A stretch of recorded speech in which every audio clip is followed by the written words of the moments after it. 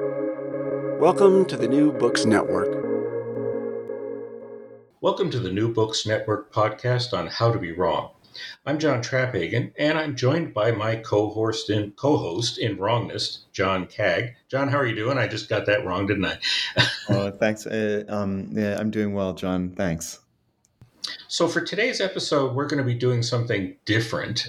Instead of our usual interview with one interesting person, we have a group of interesting people who are joining us for a roundtable discussion on the influence of neoliberalism on higher education. We have a group of academics, scholars here who have had experience with this, and so hopefully we'll have an interesting and lively conversation.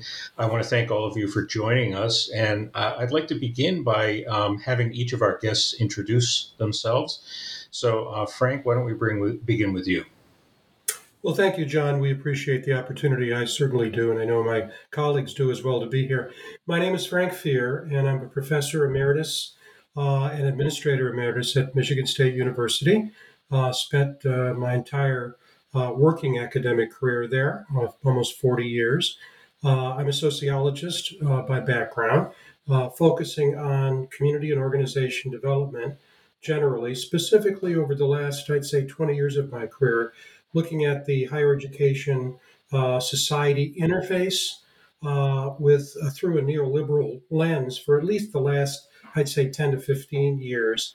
When Rubin brought a group together in about 2015 to look at neoliberalism in higher education, he invited me to participate, and I was very quick to accept.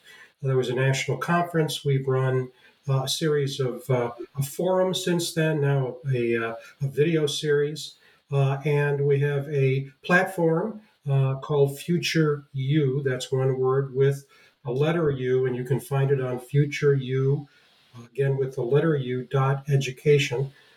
We look at different angles of neoliberalism in higher education. Pleased to be here again. Thank you. Great. Claire? Yes, hi, good morning.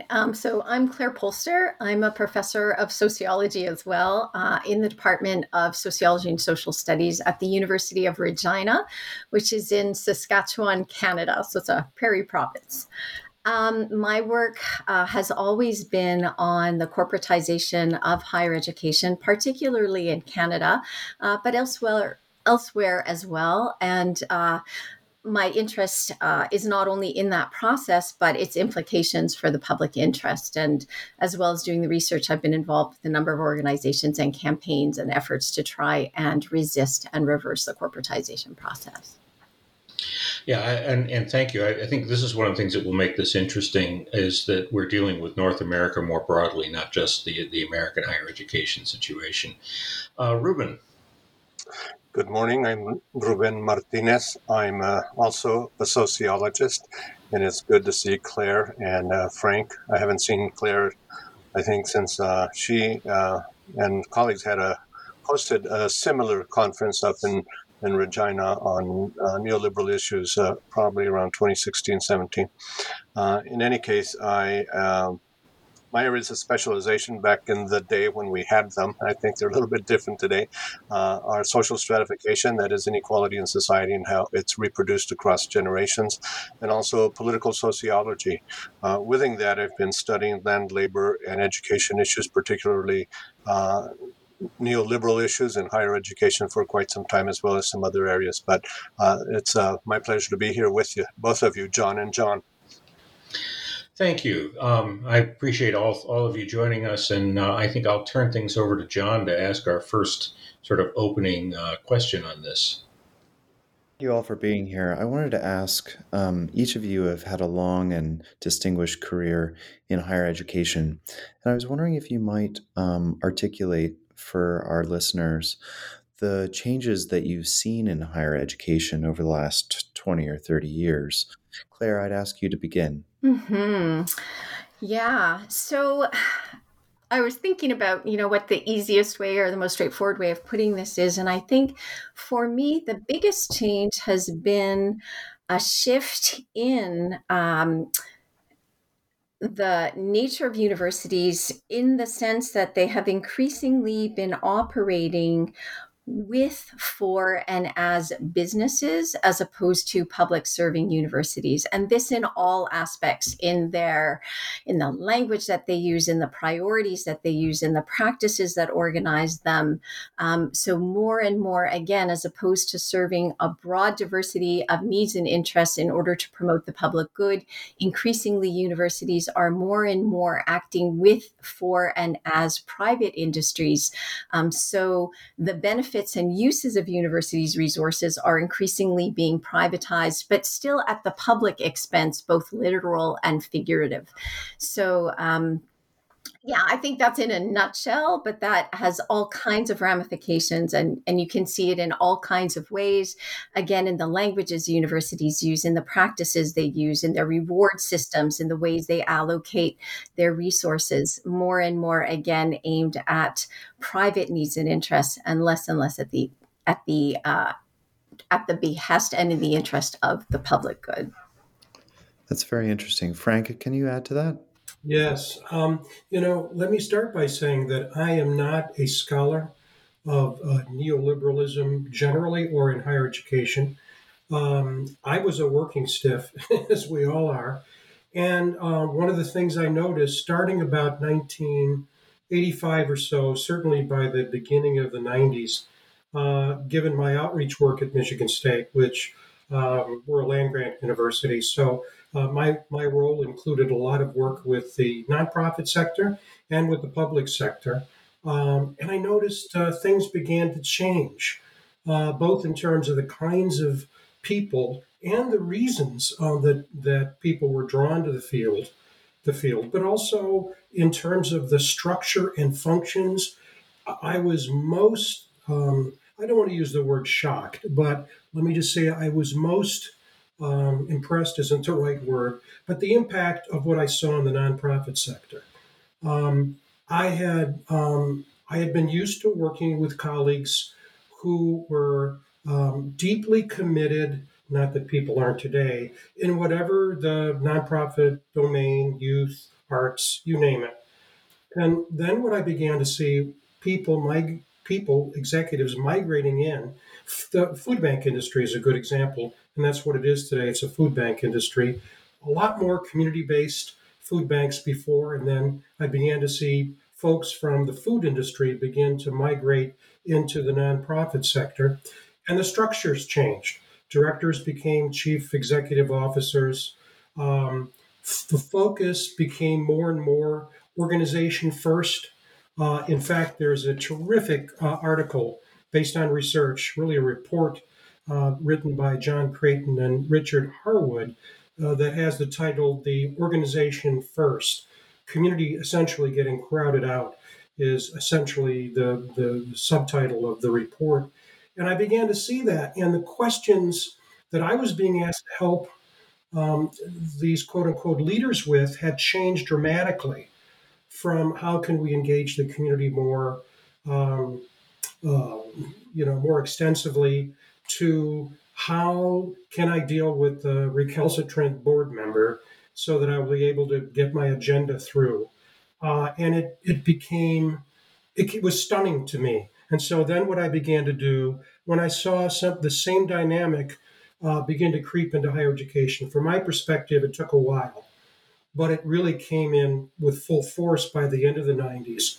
So I reached out to colleagues like Ruben, and I began asking questions. I began reading to try to understand. I didn't even know what neoliberalism was. And I'll close with this. One of the biggest issues I face now is that to a large extent, we live in a society where if you haven't experienced it, I've never experienced it before, that sometimes means it never existed. And so with younger colleagues in particular, or with both inside and outside of higher education, it's absolutely critical to go back in history and describe the way it was back then, the way it is now, and then connect neoliberalism being a driver. That's a really nice point about the necessity of a shared history in order to um, affect change in the future. Ruben, do you have additional remarks? Sure. I started my career in the early 80s. And I think the first indicator of the changes that were taking place was hearing my department chair go on and on about this notion that we should think of students as customers. I mean, basically, he was against it, and he was always railing against it. But I didn't really completely understand, what that meant, because neoliberalism as a social movement, both in Western society and here in the United States, hadn't really taken hold. I mean, it was here in the United States, it was with Reagan. But some of the changes that we have seen, first of all, it's kind of like the recognition that higher education is part of the larger society and it reflects the trends in the larger society, and that larger trend is neoliberalism, which is a movement to impose market logic on all aspects of society, basically. And so we can deduce from that so higher education would then begin to fill that role. So what we saw was not only students being seen as customers, particularly by elected officials, but also the shift in the meaning of a higher education, that is going from a public good to a private good, and then the escalation of tuition that has led to the serious student debt that we have seen.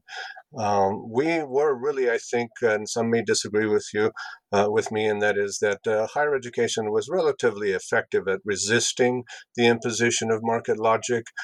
So we were one of the last institutions to begin to institutionalize a lot of that, primarily, in my view, with the change in reward structures and performance-based funding, all of that kind of stuff. But with sort of the fracturing of neoliberalism since the Great Recession of 2008, I think there's been some opportunity to openly discuss what it means to have what higher education means in society. Ruben, you preempted my question I was going to ask next, which is sort of to define neoliberalism, and that's very helpful. You raised, I think, a really important point here, though, that the idea of the student as customer, and this, I mean, I hear this all the time at my university. In fact, it's gotten to the point now where, if I go to the IT people, they tell me I'm a customer. And I'm like, no, we work for the same institution. I'm not your customer. It really fascinates me that model has become so pervasive. I wonder if each of you could talk a little bit about that as a component. I'd be curious about how that's also happened in Canada. And the other thing that I think is interesting with this is that along with that change, what we've seen is the defunding of public universities in the United States. So if you go back to the 1980s, I think my university was getting about 80% of its operating budget from the state. Today, University of Texas, I think, gets somewhere around 11 or 12%. And that has forced administrators to think in terms of, the market and money in some ways, because you've got to figure out how to fund this. So I wonder if each of you could talk a little bit about that customer model and also this problem of defunding. I'm going to start with Claire, because I'm curious if the defunding issue has happened in Canada as well as this kind of customer-centered mindset. Yeah. Okay, I'll start with the defunding issue. I think it's a really interesting question. When people ask, why have universities corporatized or become more private in nature, more neoliberal in nature, the dominant answer I think people give is because of government underfunding. And while it is absolutely true that public funding for universities has declined, I always want to emphasize to people that it's not simply how much money going into the university. That's not the only thing that's changed. How money is going into the universities has changed. So a considerable amount of public money still is going in, but it's going in order to promote and support different kinds of university practices, primarily university industry partnerships. So there's lots and lots of money going into universities in new ways in order to promote privatization. And the reason why I want to emphasize this is because a lot of people say, the reason why universities are doing this is because they're underfunded. So let's just fund them better, and then they can go back to being public serving institutions. And what I always say is that that's not necessarily what's going to be happening, because channels have been established through which this new money is going into the institution. And if you pour more money into the institution, it's going to stay in these channels. So you need to do other things rather than just pour more money into the university. You need to change the practices in and through which this money flows, and in and through which people in the university are hooked up to particular constituencies.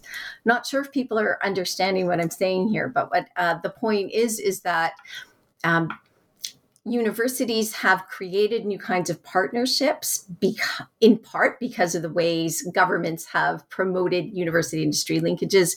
And just putting in more money is not going to change that. In fact, it's going to reinforce the new relations that have been put into place. So I guess maybe that's what I would say about the defunding. Not sure if people are following. Can you give me a yes, you're understanding what I'm saying here? Well, I think it's a really important point. I think about it at my own university. We have an institute called the IC Squared Institute, which is a business incubator. That was what it was designed to do. And this is a place where I think a lot of private funds have gone into that, but I think public funds have as well. And, the idea has been that rather than the university as a public servant in terms of research and teaching, it's an engine to generate business and entrepreneurialism. And I think you make a really important point that it can't be just increasing the funds. We've got to rethink what the mission of the university is, and therefore how those funds are used. Exactly. And we need to look at, for example, state policies. So if you look at, for example, the public funding for universities in Canada, granting councils have played an active role in moving research programs away from basic research towards applied research and industry-oriented research.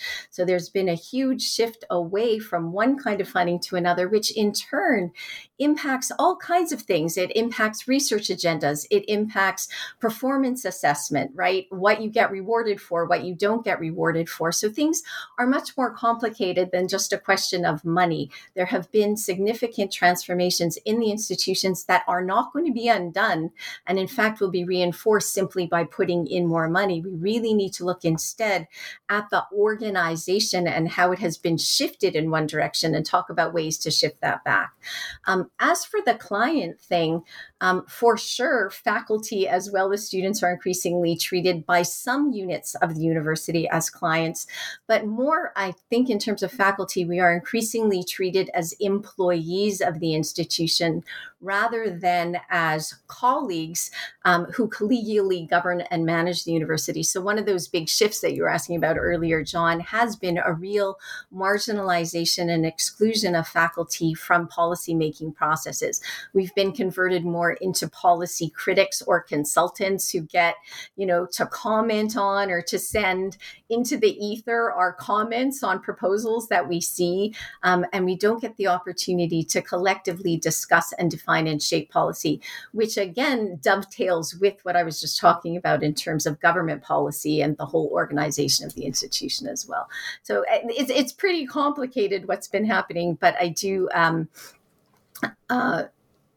think there are not very simple, direct solutions here. It's a much more complicated process to undo than simply looking at the funding issue. Yeah. Ruben, I saw you shaking your head. What are your thoughts on this? Yeah, I agree with what Claire is saying. It's not exactly defunding so much as it is shifting of sources of funds. So what we've seen is a reduction in state funding, which had increased, at the turn of the 20th century, and as access to higher education increased, the federal government came in more and so on. But, sources of funding we just shifted the cost of tuition from the state funding part of that, subsidizing it to the families, right? If higher education is a private good, then obviously you should pay for it. You, or the student and your family, should pay for it. So that got shifted over to the students. We've also seen a shift in this entrepreneurial model as well here in the United States to a great amount of funding by the federal government, primarily under the view that universities ought to have a service function, which I think is a good thing, but also has some implications for this entrepreneurial faculty that's being developed, and secondly, for the good that it's doing for society. So that's really kind of a dualistic kind of activity that's taking place. But what it does do is kind of narrow the research interests of the faculty, because if you're forced to chase the dollars, the dollars come with strings attached. Then you can't study just anything that you want, which is what we had before. You have to study whatever the funder wants you to study. And so that has, I think, some serious consequences. Ruben, you kind of created a juxtaposition here that I think is interesting. I wonder if you could explore this a little bit more. You described higher education as a private good. Then you talked about public education, and which basically points to the question of higher education as a public good. And I think this is where something has really changed in the way people think about education in general, not just higher education.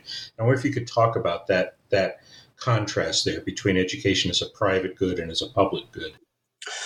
Yeah, I think the private good of education is at the individual level, and then the public good of higher education is at the institutional level.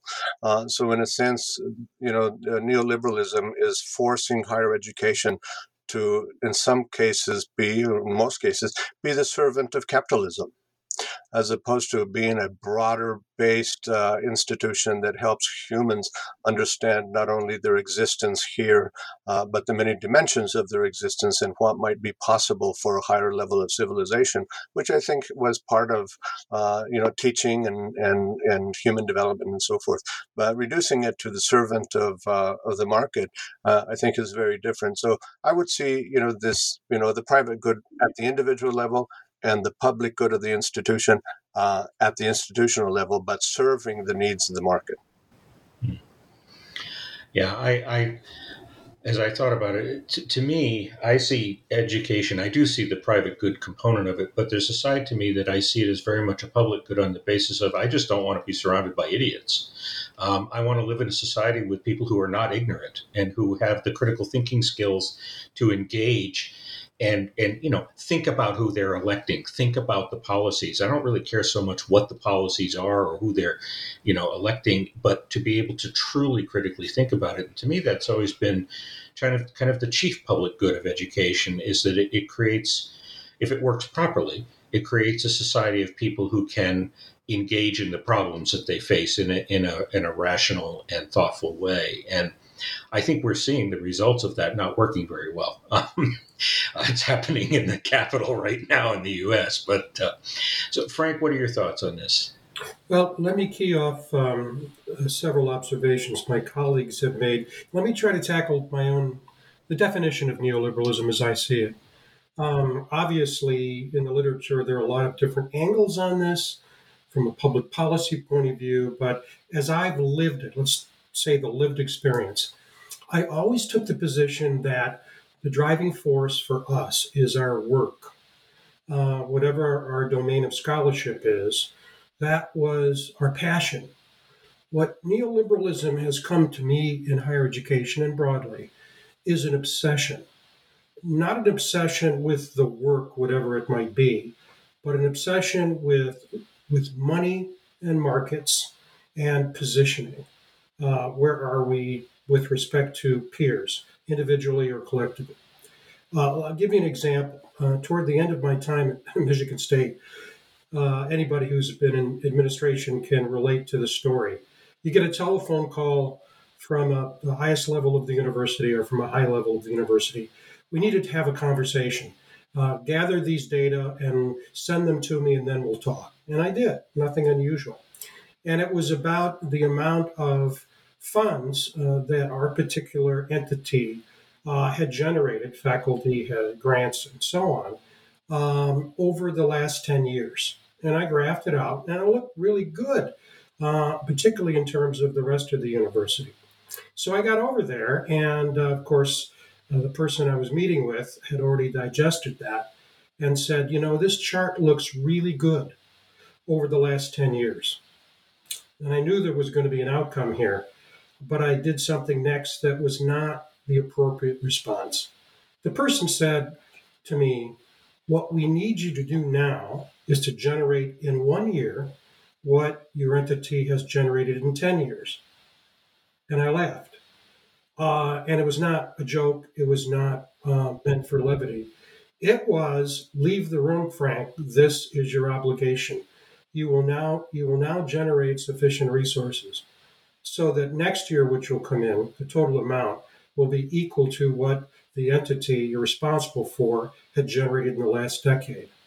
And again, when I thought about that, there really was no anger, because I said to myself, what else do you expect? In fact, he used a tagline, which I'll never forget. He said, the problem that I see in the data is you do not have enough big plays. There are a lot of smaller grants and contracts, but there aren't enough big plays. And so what I did then, talking to my boss, is we assembled a group of faculty with the express goal of what can we do to generate big plays.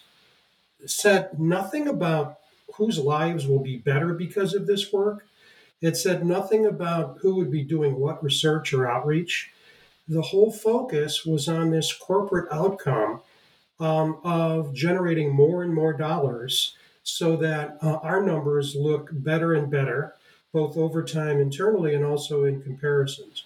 And it made me think about the fact that, going back to what Claire talked about in terms of the university as a business, I said, we've been invaded now by folks who are corporatists. And I know that word has a lot of different definitions, where we now have replaced outcomes associated with our work with outcomes associated with the organization. And I said, boy, that's a subversion. And it's bordering on a corruption of mission. Because it goes back to what I said earlier. It's putting the organization first. Are we here to make the world better, or are we here to make ourselves look better? And I know it's not either or. It's both. But that again, I give that story because it was a lived experience that showed the difference between the way it was before. I can't imagine that conversation being held, and the way it was. Claire, I want to get your thoughts on this in a second, but I want to sort of throw something else into the mix, which is, it seems to me that the real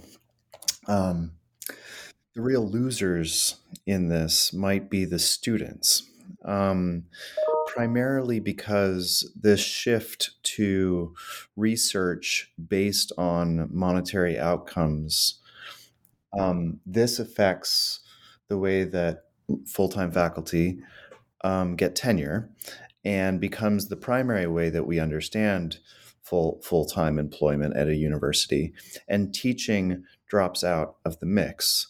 And it seems to me that when students are engaged in a transactional way, where they come to the university for a particular certificate at a particular monetary value, the substance of what is actually being learned oftentimes drops out of the equation. And that's, as a member of the humanities, I mean, as a philosopher, I'm concerned about this because I don't go for those big grants.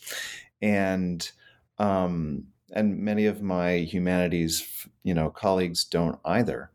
And I'm kind of concerned about the way that the story that you've just told, Frank, which seems to have to do a lot with the way that departments are set up and the obligations placed on full-time professors, full-time professors, actually does have a trickle-down effect into what is being taught to students and the way that they might grow into, responsible, thoughtful citizens, community members. Anyway, Claire, I don't want to derail this, but I just wanted to add that. Claire, do you want to speak a little bit to the way that neoliberal and capitalist pressures push into particular entities such as departments, or Sure. I know that's where Frank was. Yeah. There's so many threads to this, and they all interweave in so many complex ways and directions. But let me start by saying what I understand neoliberalism to be. So for me, I actually see two aspects to neoliberalism, specifically in the university. So I see it as involving a transfer of control, use, and or benefits of the university's resources from public interest towards private interest. So really what I understand to be happening in the university is the control over the use and benefits of what are largely publicly subsidized resources towards private needs and interests and away from public needs and interests. At the same time, I think the other really important aspect of neoliberalism, which fits into this conversation, is an encouragement or inducement for people to start prioritizing their own needs and interests and the well-being of those on whom their interests depend, rather than, again, the public interest. So if you're talking about faculty, for example, as Frank and Ruben were saying, they are prioritizing getting research grants and the needs and interests of those who can provide them, because that's what they're being rewarded for. And I agree with you that leads them to often neglect their teaching responsibilities. On the other hand, I also want to say, because universities are becoming more corporate in nature, professors who are able to bring in lots of grants are rewarded by not having to teach students anymore. And that brings in the whole production of the precarious part-time professoriate, right? Who are, overworked, underpaid, feeling very insecure, which leads them often to dumb down their courses or, cater more to students' needs, and students who are feeling themselves more as customers, demanding their A's because they paid for their courses. So you can see a whole transformation of what's going on in the universities and then the social implications of that. So when you, John, were asking about private interest, public interest, I think students are the kind of treatment they get and the kind of subjects that they are being turned into less and less serve the public good and their own good. They are becoming more entrepreneurial themselves. And as you rightly point out, that has all kinds of implications in the wider societies for the kinds of people that we are producing in the institution, right? So you can see all of this shifting things in some very problematic and troubling ways that are all interconnected with one another. Yeah, the word that seems to be running through much of this conversation at the moment is numbers, or maybe metrics. One of the things that has struck me is the way we have shifted to what I have referred to, maybe not very originally, as a quantocracy. I think we see it in our society very broadly, whether it's, how many followers you have on Twitter or whatever it is. But in the university, everything seems to be driven by numbers right now, by metrics. In my university, several years ago, they started a policy where they would set benchmarks for how many butts you had to have in seats by college. And they attached your budget to that. So if you went over your benchmark for butts and seats, you got more money. But if you were under your benchmark, they took money away. And of course, what that leads to is a situation in where fields like the humanities, which aren't attracting as many students, they lose funding. And very applied areas like business and engineering get more money, and it just keeps feeding itself. And it's all just driven by a numbers game that's being played over, the value of a butt in a seat. That's in essence what's going on. That's how our students are often being treated, I think, in higher education, as a sort of value point rather than as a future citizen who we need to, work with and help to grow and this sort of thing. I don't know what others might think about that if they've seen those things in their universities.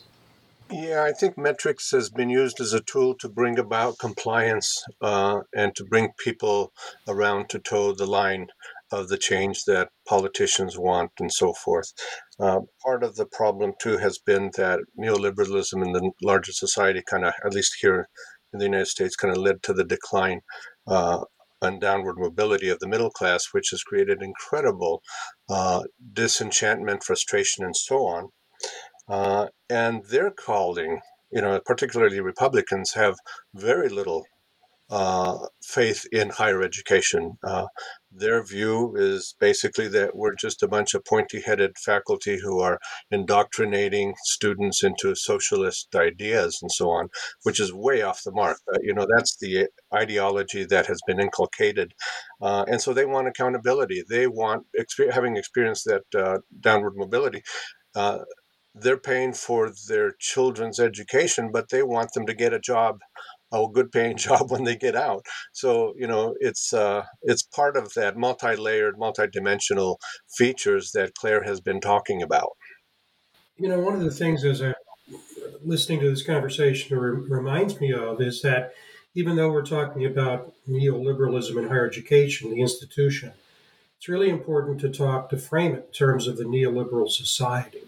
Because what's happened over the years is that at the individual level, sort of what I'll call the neoliberal ethic has become more and more ingrained in people as the way it is. So, for example, the story I gave, you must increase your fundraising target from what you generated in 1 year now to you've got to generate in 1 year what you did in 10. There will be a lot of people I know that would applaud that, and they would say, that's accountability. And so, as a consequence, what we see, I think, is an endorsement. In fact, I would go so far to say is you can be very successful in your career if you take a neoliberal approach. You can be very successful in your, not just in higher education, if you take a neoliberal approach, because you'll be able to, quote unquote, you'll be able to produce the goods. You'll be able to get the outcomes. When you think about what boards demand of executive directors and CEOs, when you think about what hiring committees look for when they're screening candidates, it's the kinds of things we're saying, hey, there's a problem here. Well, not for them. That's exactly what they're looking for. And so one of the dynamics that I experienced over time is that having been mentored by so many colleagues as each of us has been over the years, I'm saying this is not what I was taught. This was not what I learned. It doesn't fit anymore. And the last point I'll make, I think, is extremely important. And I'm working on a paper on this now. And that is the impact of neoliberalism over time is such that longstanding, traditional, obviously, even sacred concepts begin to lose their meaning from what they have. For example, I don't know what organic agriculture means anymore. I did 15 years ago, and I work closely with people who are involved in organic agriculture. But then the corporate sector invaded, and I'm not sure what it is right now. I know what I can buy going down the street at a local farm, but what happens when I go to the grocery store and look to get something that has organic on its label? The same thing I could say of college. I don't know what that word means anymore. And I'll stop with a short story. I read an article not long ago, and it was an executive director, president, whatever, of a technical school in the state in which I live. And the reporter asked this person in charge, I see you're changing the name from Technical Institute to college. And his response was, well, it has more cachet. What wasn't answered, is it really a college? And so what's happened now in higher education, for example, is I'm not sure what the purpose of higher education is anymore. I'm not sure what the purpose of a college education is anymore. But what I'm hearing more and more, it's about jobs. It's about return on investment. And I've seen multiple evaluations recently that evaluate colleges as good and bad based on how much graduates are earning after 10 years. And the other thing is what the graduation rate is. And I laughed one day and I mentioned to my spouse, I said, we sat in seats decades ago. We got basically the same orientation speech. Look to the left of you, look to the right of you. Two of you won't be there next year. Now, hell, you can't do that. You've got to retain those students and you've got to get them graduated. Now, are they educated is a question we don't answer. We don't even raise Claire? it. Yeah. Claire? I just want to put another wrinkle into the discussion of all these metrics, because at the same time that they are becoming so widespread in our universities, everybody within the university knows how inadequate they are, and how the emperor has no clothes, right? We all know that impact factors, all the problems in the organization of impact factors, right? What journals are included, what journals aren't included. Like, academics are subjected to these things, which at the same time they know are so meaningless and harmful. And at some point, I'm assuming we're going to get into discussion of how we deal with this and how we push back. But I do think there's a lot of leverage here as well, because at the same time that universities use these things, they also produce all kinds of dysfunction within the university itself. They are very costly. For example, even just performance assessment of faculty takes tons of time, produces tons of acrimony, at least in Canada, lots of grievances. It causes stress among faculty, which as well can be very costly. It leads to an increase in academic fraud and dishonesty, which we also know a lot about, that's harmful to the public. So at the same time that this is ongoing, I do want to emphasize that people are very well aware. It's almost even more perverse that faculty understand how problematic these things are and yet succumb or accede to them. But I do think there's a lot of leverage or potential to get in there, to show the problems with them and to push back against them. Maybe, Claire, you said we're going to turn to the question of what should we do?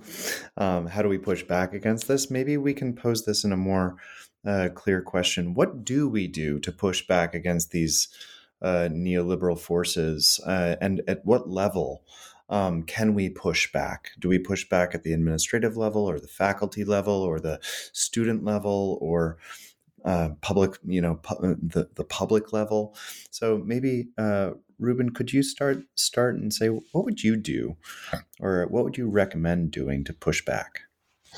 Well, I'm reminded of a presentation that His Excellency Michael Higgins, President of Ireland, gave at Scholars at Risk conference a couple of years ago, I think. And what he suggested is that we offer, I'm not sure as a required course or not, but at least offer a course on the university, at the university. And I think it really is time to do that, because we've lost sight, as Frank was saying, he's lost sight of what the university is about in the larger society. So I think that would be a starting point, that the next generation really needs to understand both the history of the university in society, its role, and what its contributions should be in relation to humanity and not in relation to a particular economic or social order. I think that's the starting point. The other one is we haven't talked yet about administrative bloat, those administrators that were brought in to sort of make us toe the line and impose metrics and all that kind of stuff. And really, in many ways, I would say, have usurped the responsibilities of faculty in shared governance. Shared governance, I was a faculty leader back in the 80s and 90s, and we had faculty committees on university budgets and all kinds of other things. And those things have just simply gone away. Our roles as faculty has shifted over to the entrepreneurial activities, and our traditional role of faculty in academic and shared governance has just been diminished and taken over by administrators who are, in many instances, not what we would call academic administrators. So I think those are two critical areas for me where we need to begin to push back. We need to recover shared governance activity. principally, and we need to educate our students as we go into the future, as John was suggesting. We need informed citizens who understand what their role is in a democracy and in improving human existence and so forth. And I think that those two items would be a starting point for me. Claire, do you have thoughts about next steps? Oh my God. I have so many thoughts about next steps. Before I talk about that, though, I really want to emphasize, too, that stuff is happening as we speak, right?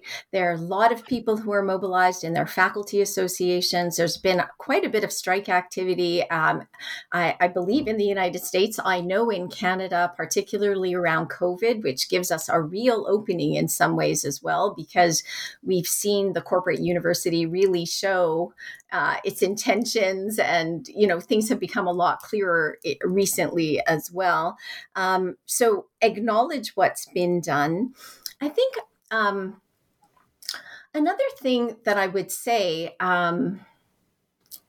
is I think very often the way we respond to neoliberalism is to react to what has happened. So, for example, we don't like I think there's two things. We react in the wrong way. We don't like increased managerialism in the institution. So one thing a lot of people try to do is get rid of particular managers who they don't like. So there's been lots of non-confidence votes, for example, in universities trying to get rid of people.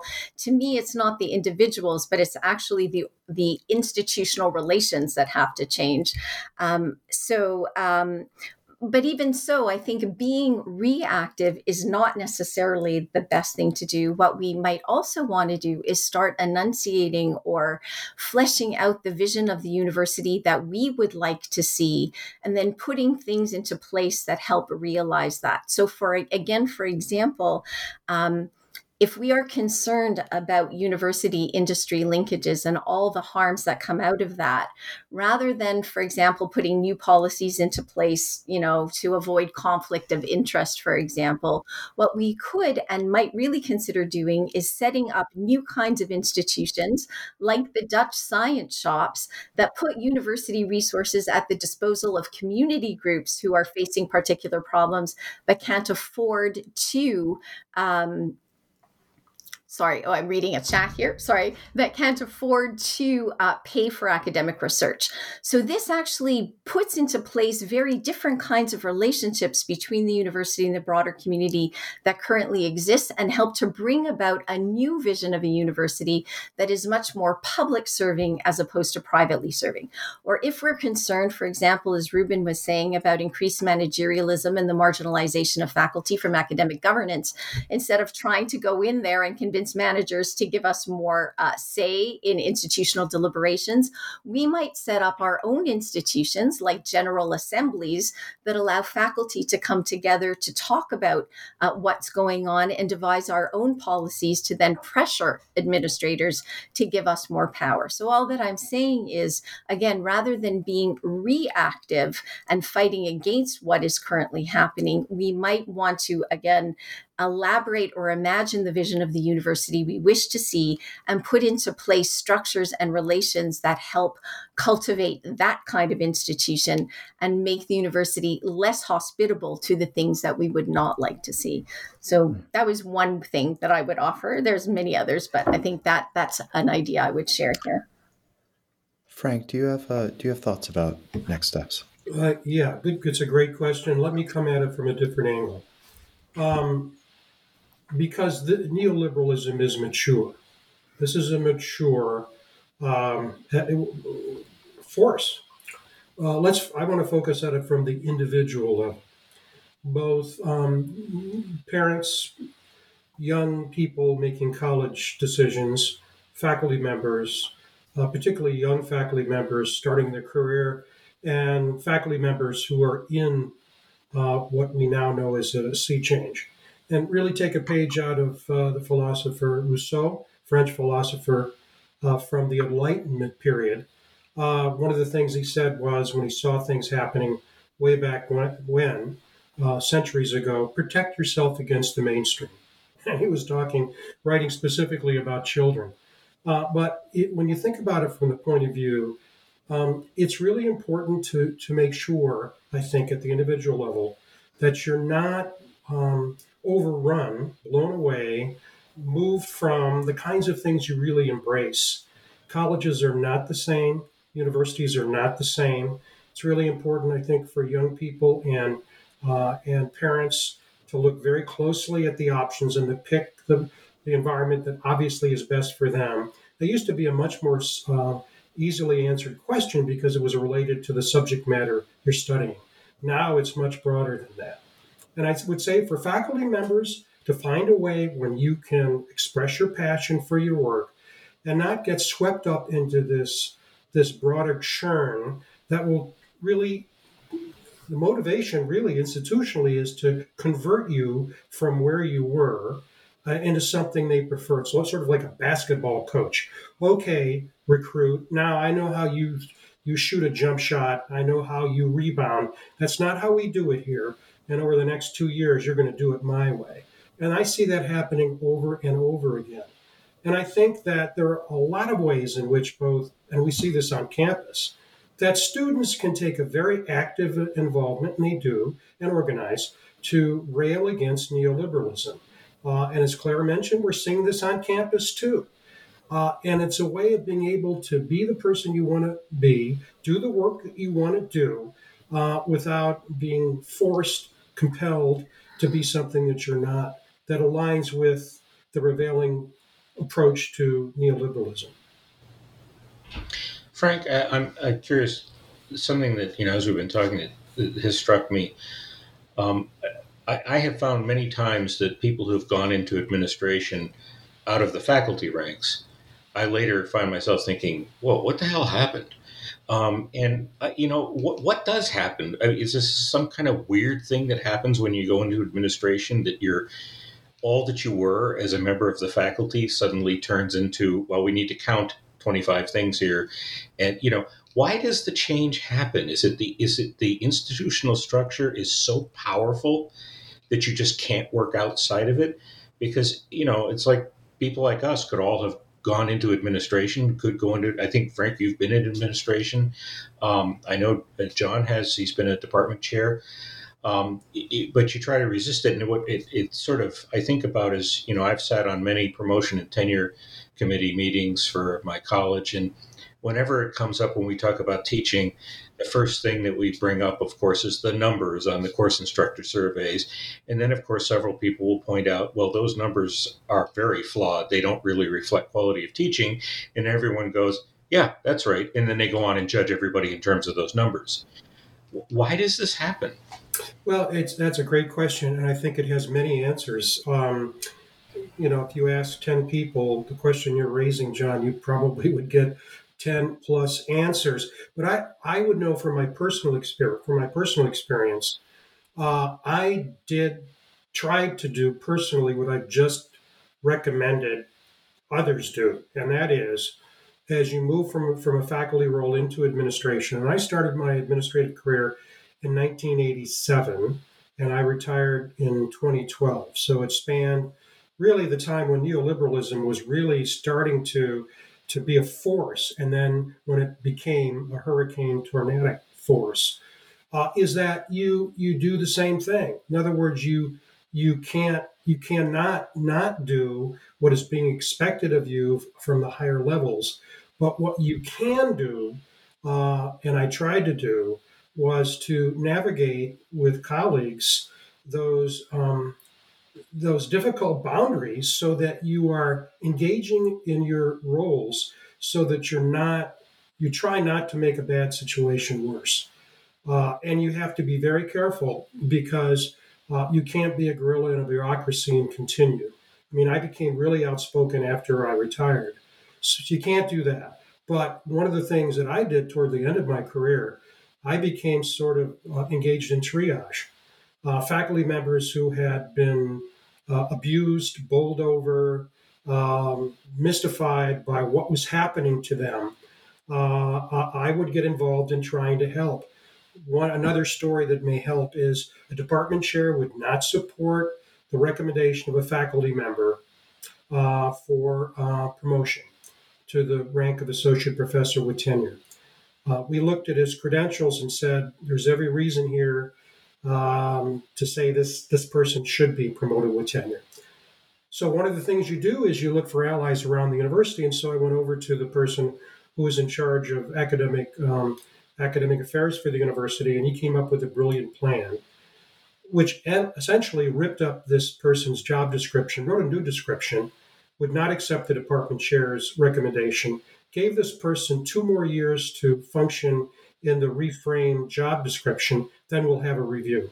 Bottom line was that faculty member took the reframed position, and he was up within a year, and he was awarded tenure with promotion to associate professor. So you have to figure out ways to be able to do what you need to do in an environment that's clearly not to your liking to help others.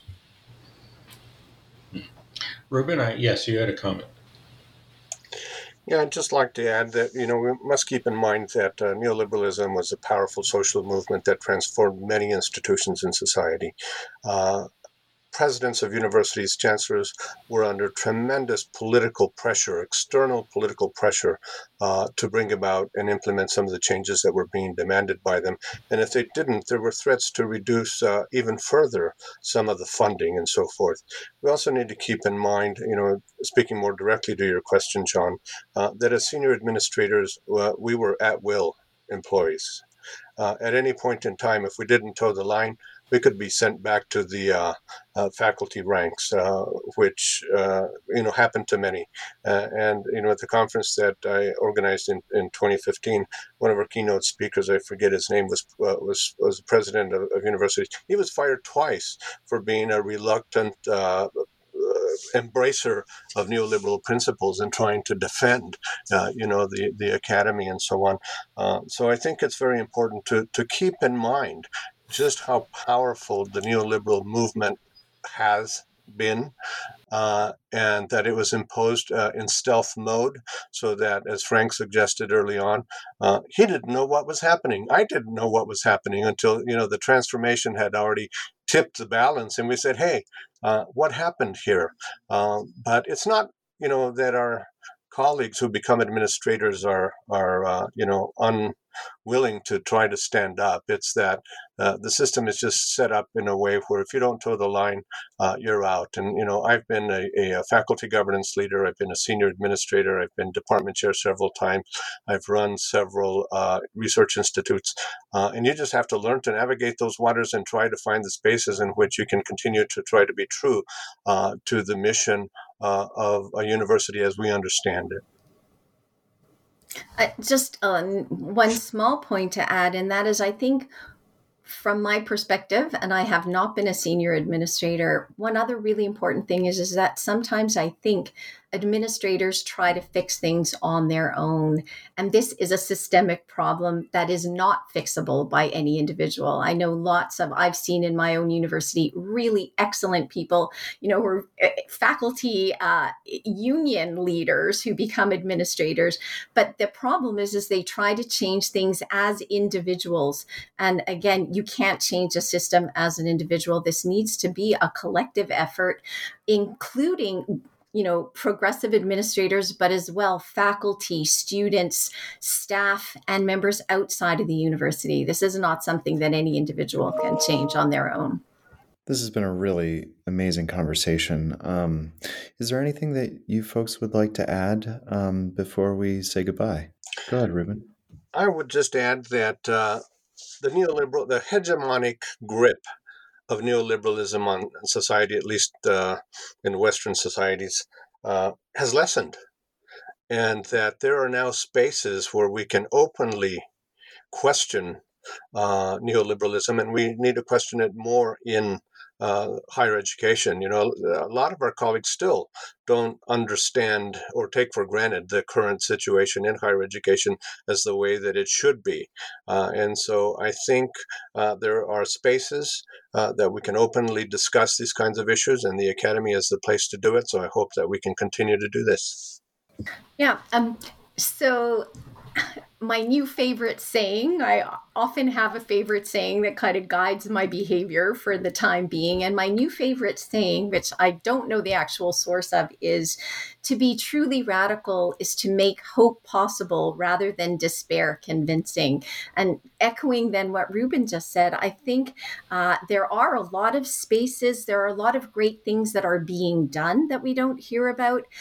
There's a lot of creative and innovative steps that we can take. I mentioned just general assemblies and science shops there, creative declarations, Aberdeen's manifesto for the university. There's community economic development projects. There's all kinds of things going on in other places as well. And I want to say, especially in terms of Canadian academics, but I think this goes for academics everywhere, I think we underestimate still some of the power and potential we have to make change. And so we need to, instead of just, again, caving into despair, recognize the power that we have, put a lot of our energy into making positive change as opposed to trying to struggle with and just cope with neoliberalism, which only perpetuates the problems that we're in. So it's a measure, and this isn't fake optimism and hope. I think there really is potential here. We just need to, get it together and get on with it.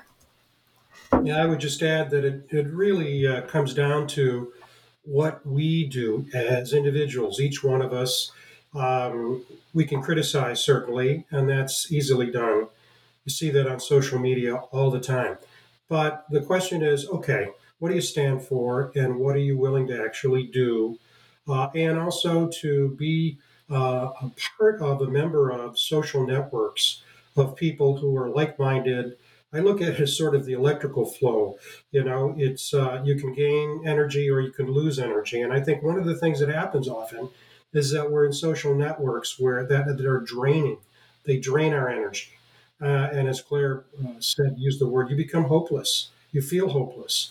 So the question is to be surround yourself with colleagues. I have that in Ruben, that give you hope, that give you energy, that you can work together on things that will move whatever, the institution or your own work forward in ways you can feel proud of.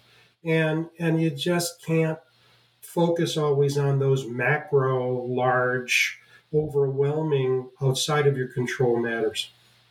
Yeah, those are all great observations. I think I would also extend Frank's comment to say beyond one's own institution as well. I think making the linkages across different institutions and finding people you can work with and think about these things with is a very powerful way to try to address. I think what is something that we really need to do is that we need to reinvent the university in a way that makes it more responsive to the needs of our societies. And that's where we're struggling right now. So I would just say, Frank, Claire, Ruben, I want to thank you so much for joining us on How to Be Wrong. This has been a fantastic conversation. I think it's something that people will get a lot out of. And, hopefully we'll remain in touch and talk about this more. Thank you very much. Thank you. Thank you for having us today.